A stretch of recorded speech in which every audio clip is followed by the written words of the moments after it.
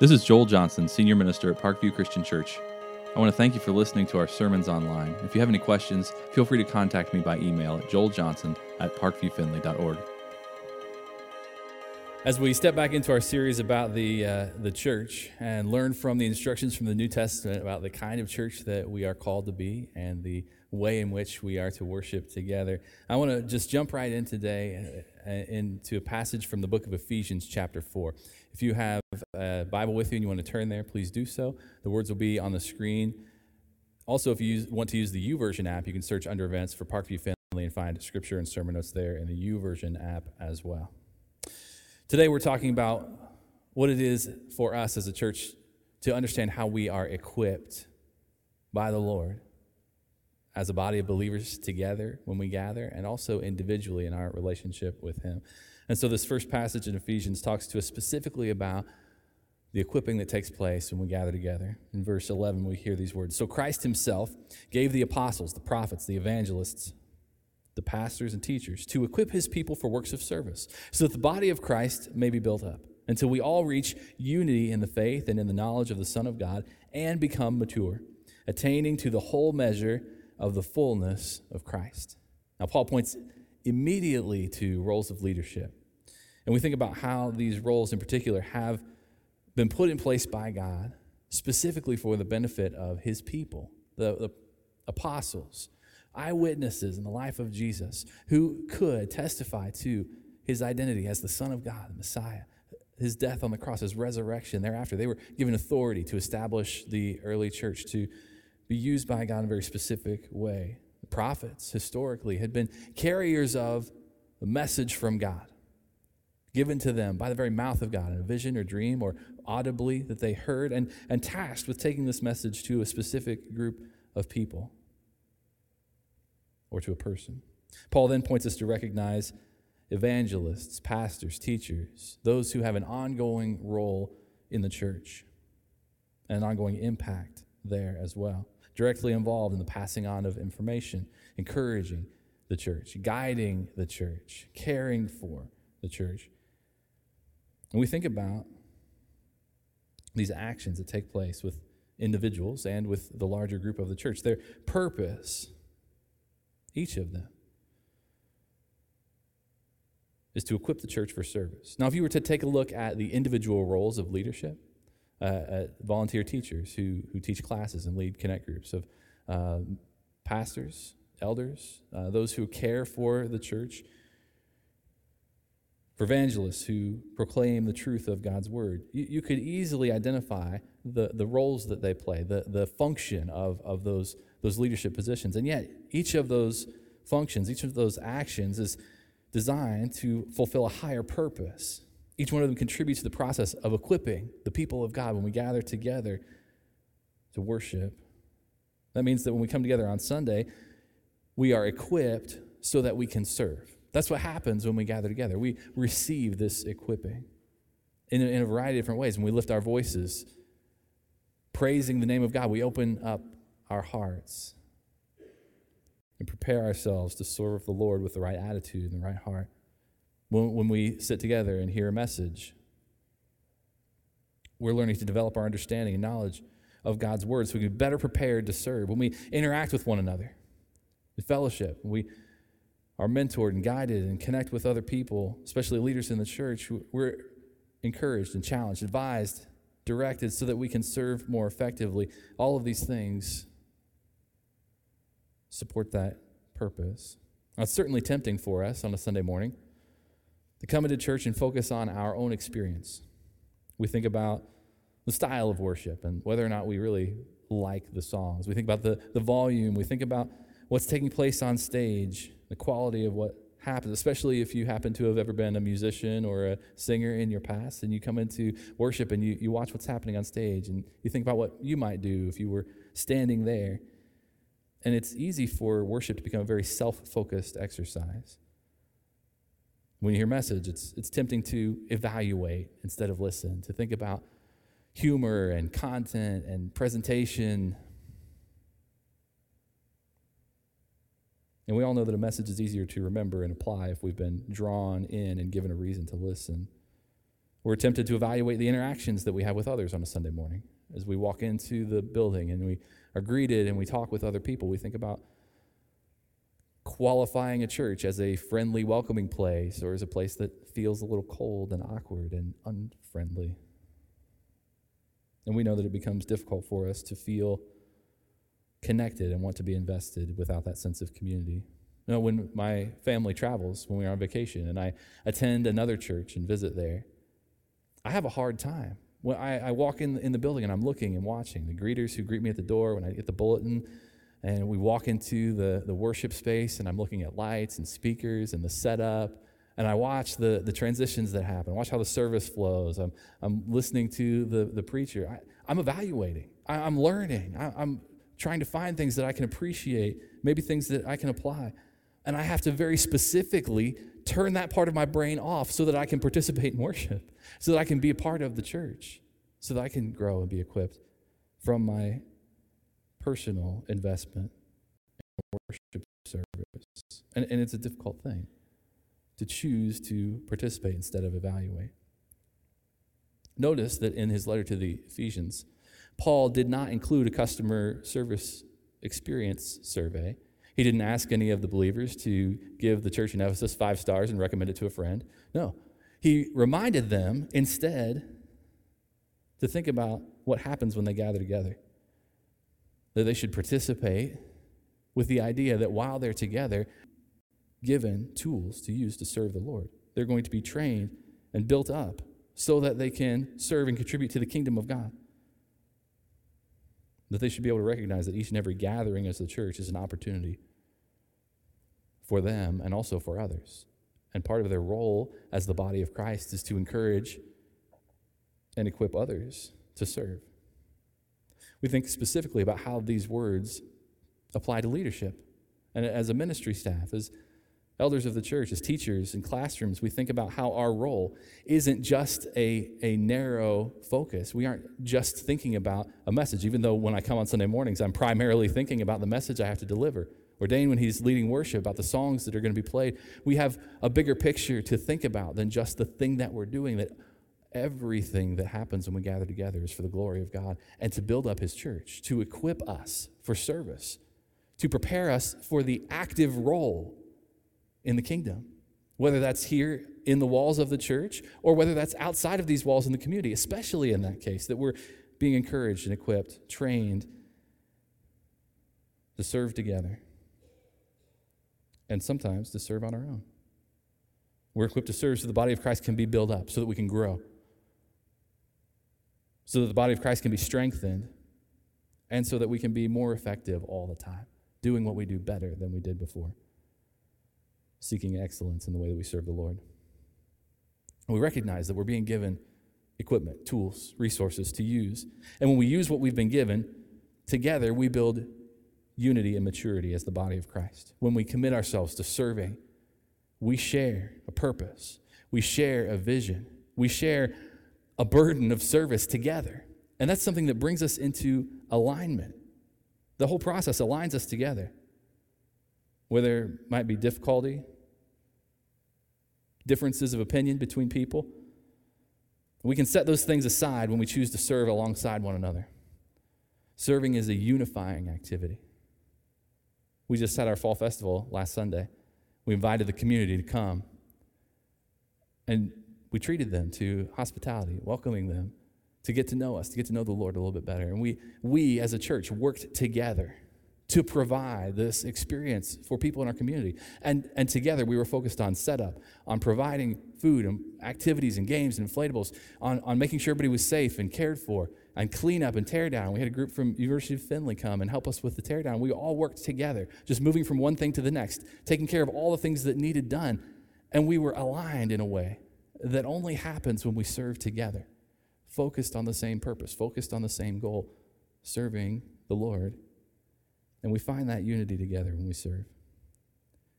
We're also called to a unity in faith and in the knowledge of the Son of God. And there's a unity that also comes as we are equipped by those who teach, as we share in a lesson together, as we hear a sermon together. We grow in our faith and understanding of Scripture. We're reading the same passage together. We're hearing an explanation of what that passage means and learning to apply it to our lives in the same way. We're growing together in our faith and growing together in our understanding. Learning the same truth, growing in unity together. And the goal for us in this process is to continue to grow. To continue to grow in unity. To continue to grow in maturity together. And we continue on this process until we reach unity and maturity. Now that's a tall order. That we're going to be working on these things until we get there. Until we're united. Until we're mature. And I hate to give away the ending. I know spoilers are always bad. But these are two very elusive ideals. These are two very unattainable ideals that we're called to strive for all the time. And we enter into this process knowing that we are going to be continually working toward unity and maturity as we set our sights on this example that we have in Christ, and we strive to attain it. We work knowing that we will be working continually, always growing in these areas. The good news is that the more united we become, the more we realize how valuable that is to us individually and as a body of Christ, and how much more we get to work for this incredible thing that's blessing us. As we discover maturity, we also see how much more mature we could be, and we work together to grow in these areas and see that continual blessing. Never saying, okay, I'm done, I've arrived, I don't need to work on this anymore, but together, working toward these ideals. And we understand how much more we grow when we're able to help guide and mentor other believers along the process that we've already been on. We're seeking to live up to this example of Christ. The last phrase that Paul used as we seek this unity and maturity is that we want to attain the whole measure of the fullness of Christ. We want to measure up to the stature of Christ, the example that he's provided to us. And that's not an easy thing, especially when we see how far we are away from measuring up.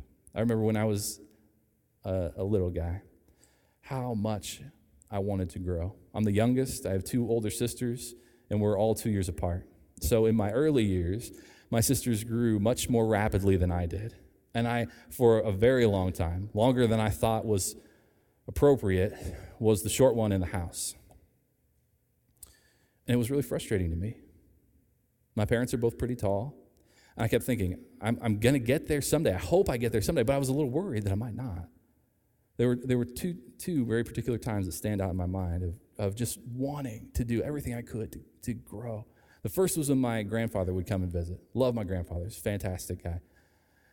But he was exceedingly tall, and he had really long legs. He worked in a factory for most of his years, the factory I worked in for a summer, and I heard from the people around that they had a nickname for him. It was like, oh, yeah, high pockets. They called him high pockets because his legs were so long that the pockets on the back of his pants were higher than everybody else. And he had strides, just huge strides. And when he would take us for a walk when we were kids to get out the energy so he wouldn't have to deal with all the rambunctious stuff, he would take us for a walk, and he and my sisters would get far ahead of me. And occasionally he'd look back and go, "Keep up, shorty."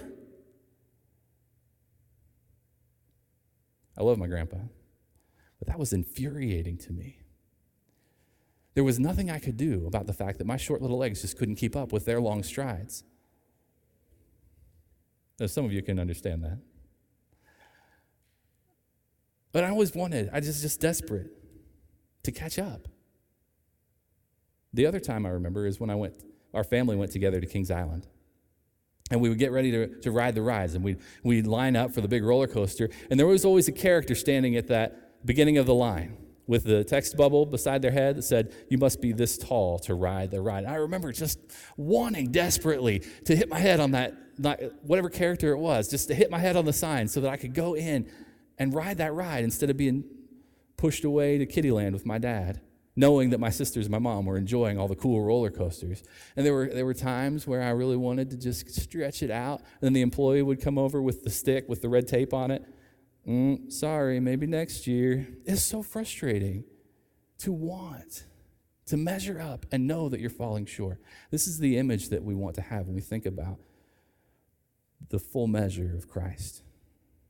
That our character would measure up to the example that Christ has given us, the character of Christ. That our righteousness would measure up to the example that he's given to us, that our lives together, when we think about unity and maturity, would measure up to the example, to the stature of Christ, that we would find ourselves fulfilling that.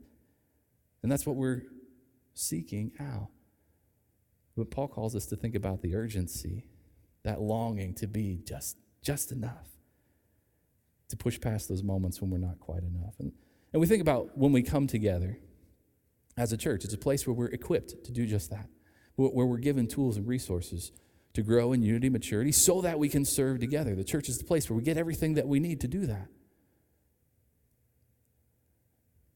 My wife and I have a discussion that happens most afternoons.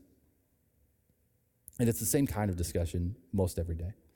When she says, "What do you want to eat for dinner?" And I say, "I really don't care. What do you want to have for dinner?" And she says, "Well, I guess we'll just figure out what to make, whatever you feel like making or whatever I feel like making." And so we'll go to the pantry and open up the pantry and look at all the stuff that's in there that doesn't go together. Sure, we can make a meal out of this, but I don't know how it's going to taste. We open up the refrigerator. It's just packed with stuff that we might eat at a later date, but none of it enough to feed all of us, and none of it that really is going to make a great meal. And so we think about, okay, so what sounds good? If we finally get to an answer, we can plan a meal, think about all the ingredients that we'll need, all the equipment that we'll need to make that meal, and we go to the grocery store. Well, she sends me to the grocery store. It's one of the joys of living close to Walmart. We can just go pick up what we want. I go to the grocery store and I buy there all the ingredients that we'll need to make a fantastic meal. And sometimes even a kitchen utensil or a storage dish that we'll need to make sure that that meal truly is what we want it to be. And we view the grocery store as the place where we're equipped with everything that we need to make a meal. It has everything that we need. We just need to go and take hold of it and take it home and use it. When I have a project at home, a home improvement project, something that needs repaired, a leaky drain, what have you, I look at that project and I think about what it's going to take to finish it, all the materials that I'm going to need, all the tools that I need to use to finish the project. The joy of home improvement projects is that, generally speaking, there's always a reason to buy a new tool. Sometimes I have a friend who has a tool I can borrow, but it's more fun to say, we really need to fix this. I'm going to have to go buy a new tool. And it's a wonderful thing to think about going to the hardware store and finding there everything you need to complete the job. The tools that you need, the resources that you need, the materials that you need, people there to help train you to use the tools that you're going to buy. How does this thing work? Oh, let me tell you. And they're very helpful people at the hardware store, especially if you find a retired guy that's there just, working. They love to talk to you about tools and how to use them. Now you think about when we come together as a church, and we think about this place as the place that we come to find all of the tools that we need, to find all the resources and materials that we need to serve in the roles that God is calling us to serve, to reach out in the community the way that God is calling us to. And we have people who are willing to help train and teach, to help guide you to use those tools in the best way that you can. When we worship together on a Sunday morning, we should have in mind this idea that we're building one another up to serve. We're working together for the kingdom, especially to reach out into the community. We're being equipped, given tools. We're encouraged, empowered, trained, and energized for the tasks and roles that God has for us to fulfill. And many of those things that we're equipped with are tools that stay with us for a lifetime, that we continually use for God. There are other resources that we need just for the task at hand.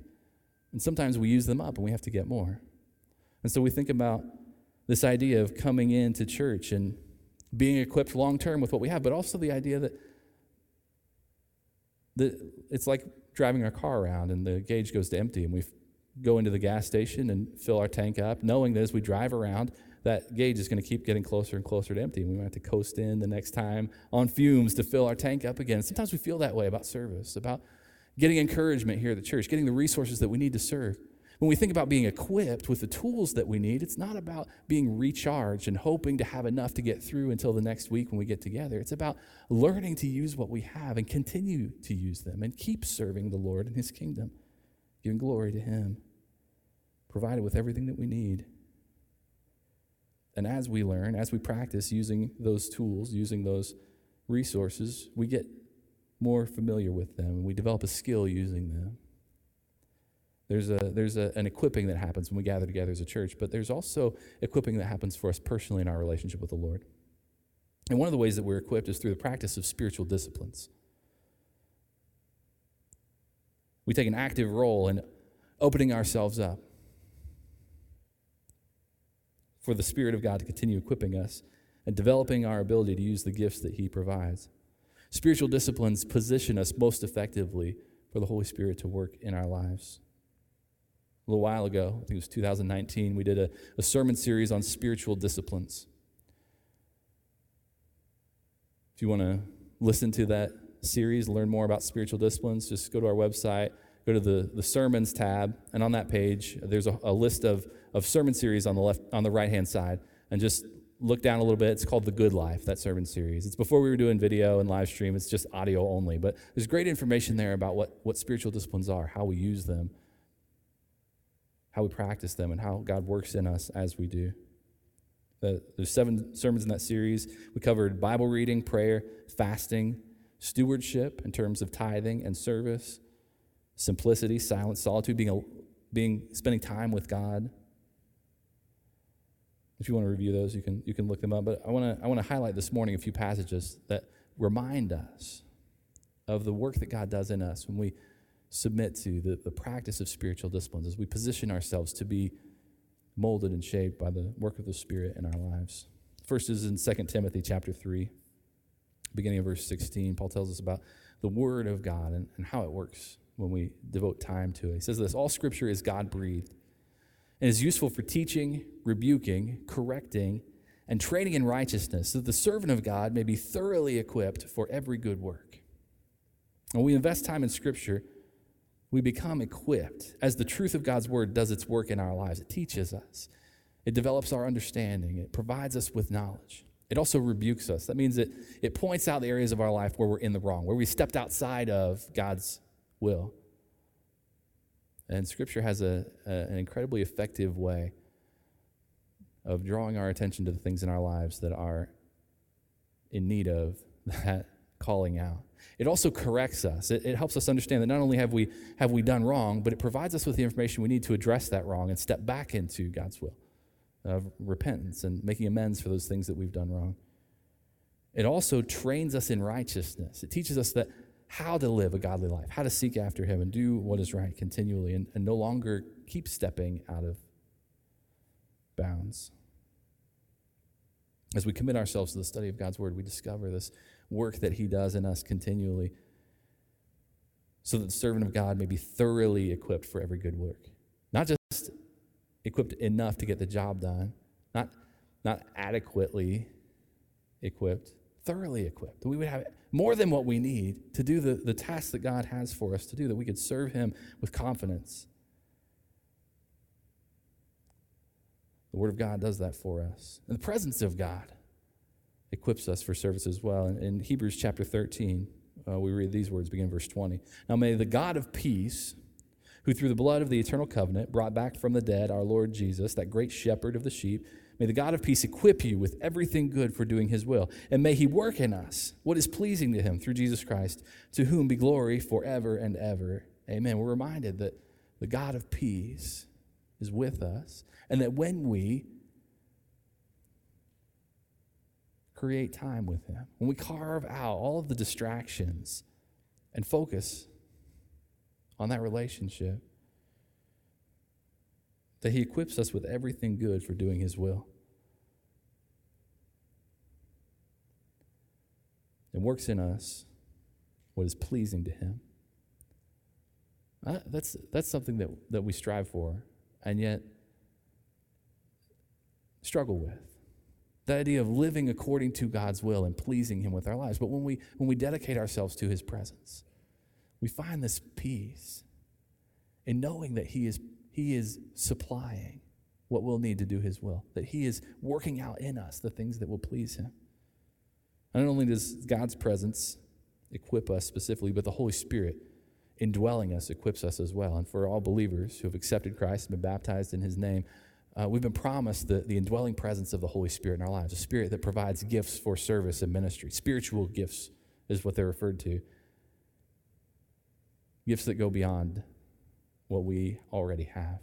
Gifts that we use to serve in the kingdom. Gifts that we use alongside other Christians. We look to 1 Corinthians chapter 12 for a detailed description of spiritual gifts and how they're used. And what we find is that the Spirit gifts each of us uniquely to serve and provides for us this gift. And our gift is often different than the gift of a person sitting next to us. But when we use those gifts together, as the body of Christ, we support one another.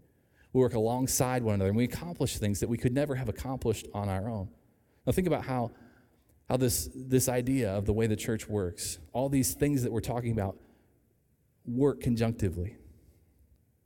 Through our series, we're talking about what it means for us as a church to be commissioned, to be called out, to be equipped, to be active in serving, to be united in the way that we serve. Those are the topics we're going to be covering, but each one of them doesn't stand alone. It stands together with the rest. That as we're being equipped, we're equipped for active service, that we would find a role and dive into it. That we're equipped so that we can build unity together, and we work as a church, not only to work smoothly alongside one another, but to grow genuinely connected to the people around us.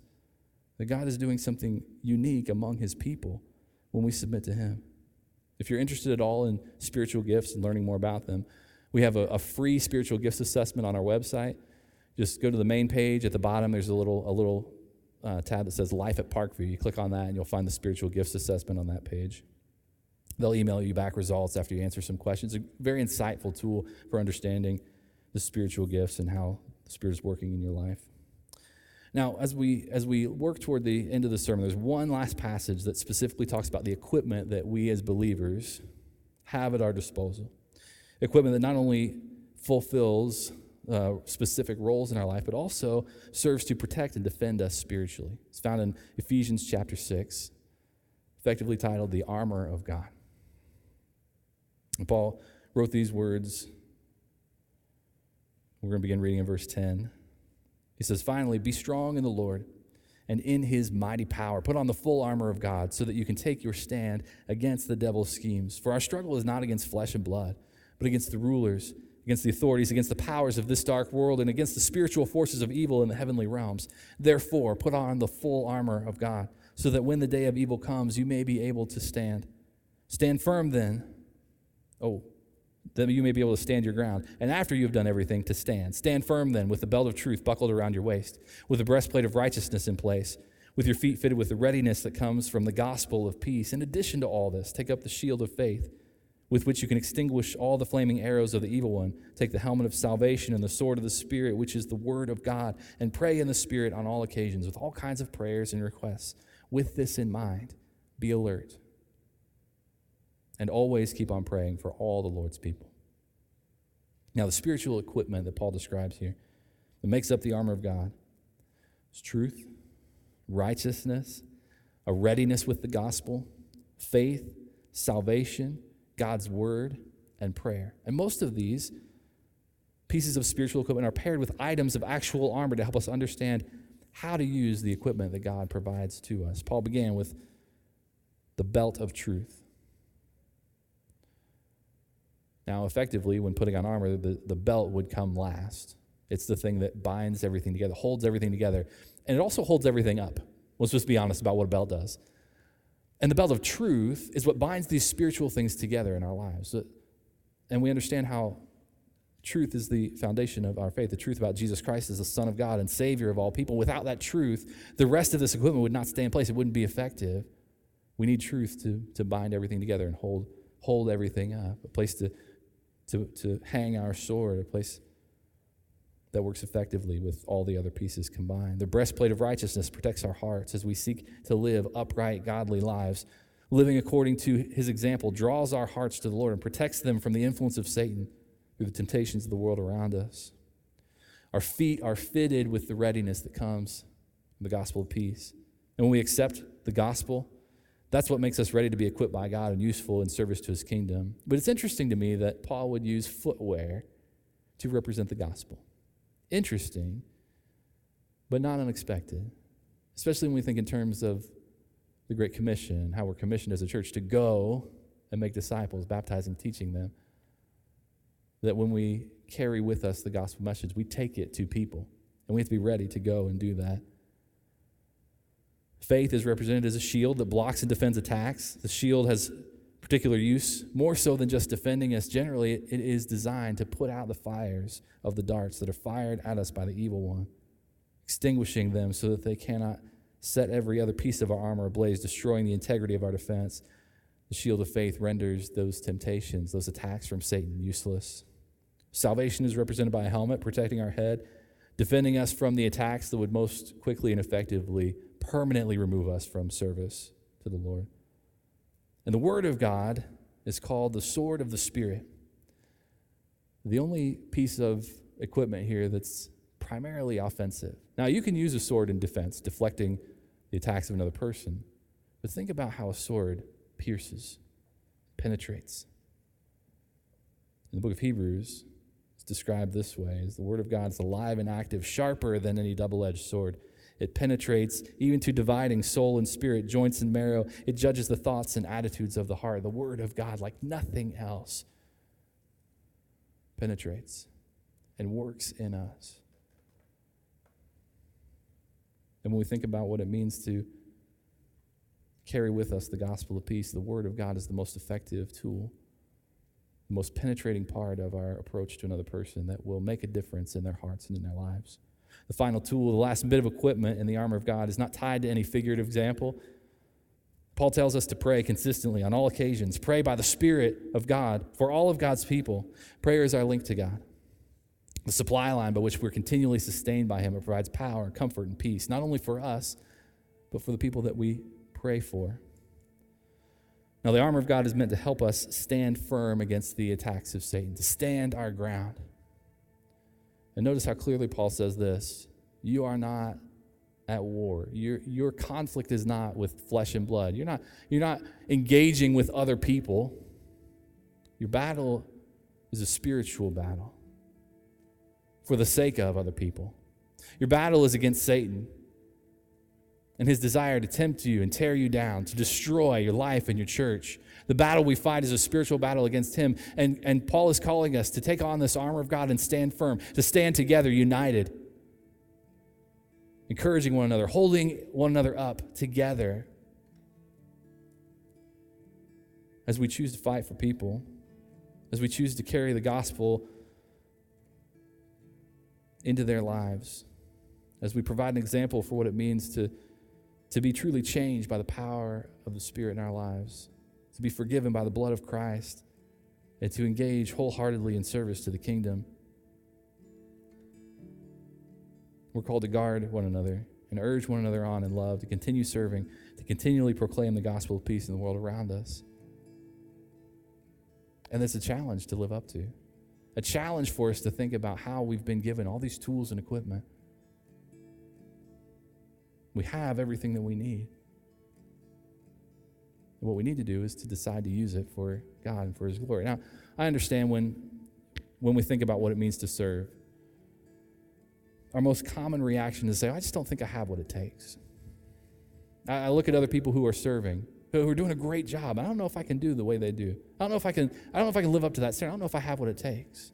And while that may have been a great excuse for why we haven't served in the past, when we hear these words about who we are as the church, how we've been equipped, how we've been given tools and resources to use for the kingdom, no longer can we say, I don't have what it takes. Because when we engage together as believers in the body of Christ, when we invest in our relationship with the Lord, He provides everything that we need to fulfill the roles of service that He has for us. The way that He's calling us to serve His kingdom, to serve His church, to serve in the community, He is providing for us the tools and resources. We are fully equipped, thoroughly equipped. The challenge we have to face is to be willing to use what we have for His kingdom and for His glory. And that's a challenge I want to confront you with today, about your place in the kingdom of God. And I want to invite you to grow toward unity and maturity. I want to invite you to use what you have in service to His kingdom and not let any excuse stand in the way, and discover what God will do in your life, how God will unite you with other believers, how you will feel the community and the belonging that is only accomplished when you serve alongside other people. That's the way it works. And the way that God supplies and equips, the way his Spirit works in our lives, first comes primarily in the lives of those who have accepted Christ, who are believers. And so I want to invite you, if you've never accepted Christ as Lord and Savior, that you would do that today. And then I want to challenge you, especially those who are already Christians, to take hold of the role and responsibility of service that God has for you, to pick up those tools, to learn how to use them effectively, and to dive in and serve. And the best way that I can encourage you, in the words of Paul, is to pray for you on all occasions. Keep on praying for the people of God. Would you join me in prayer? God, thank you for who you've made us to be together as a church. Thank you for the way that you equip us and supply for us. Thank you for the calling that you have for each of us to answer in terms of service, of where you are preparing us to serve and how you're preparing us to serve. God, I pray that you would work in us, that you would take all the excuses we have away, that you would help us to grow toward maturity, that we together would work toward building up your church, that we would care for your church in that way, recognizing our place, serving alongside the other believers around us, the family of God here as the body of Christ. And Lord, right now I want to pray for the church itself, the people of Parkview, that you would guard us against the attacks of Satan, that you would protect us from temptation, that you would protect us from the destructive nature of his attacks, that you would work through our lives as we submit to you, that you would help us to understand who we can be in you when we wholeheartedly surrender to your will and to your way. It's in the name of Jesus that we pray. Amen. If you have a decision to make this morning, would you please come forward as we stand and sing?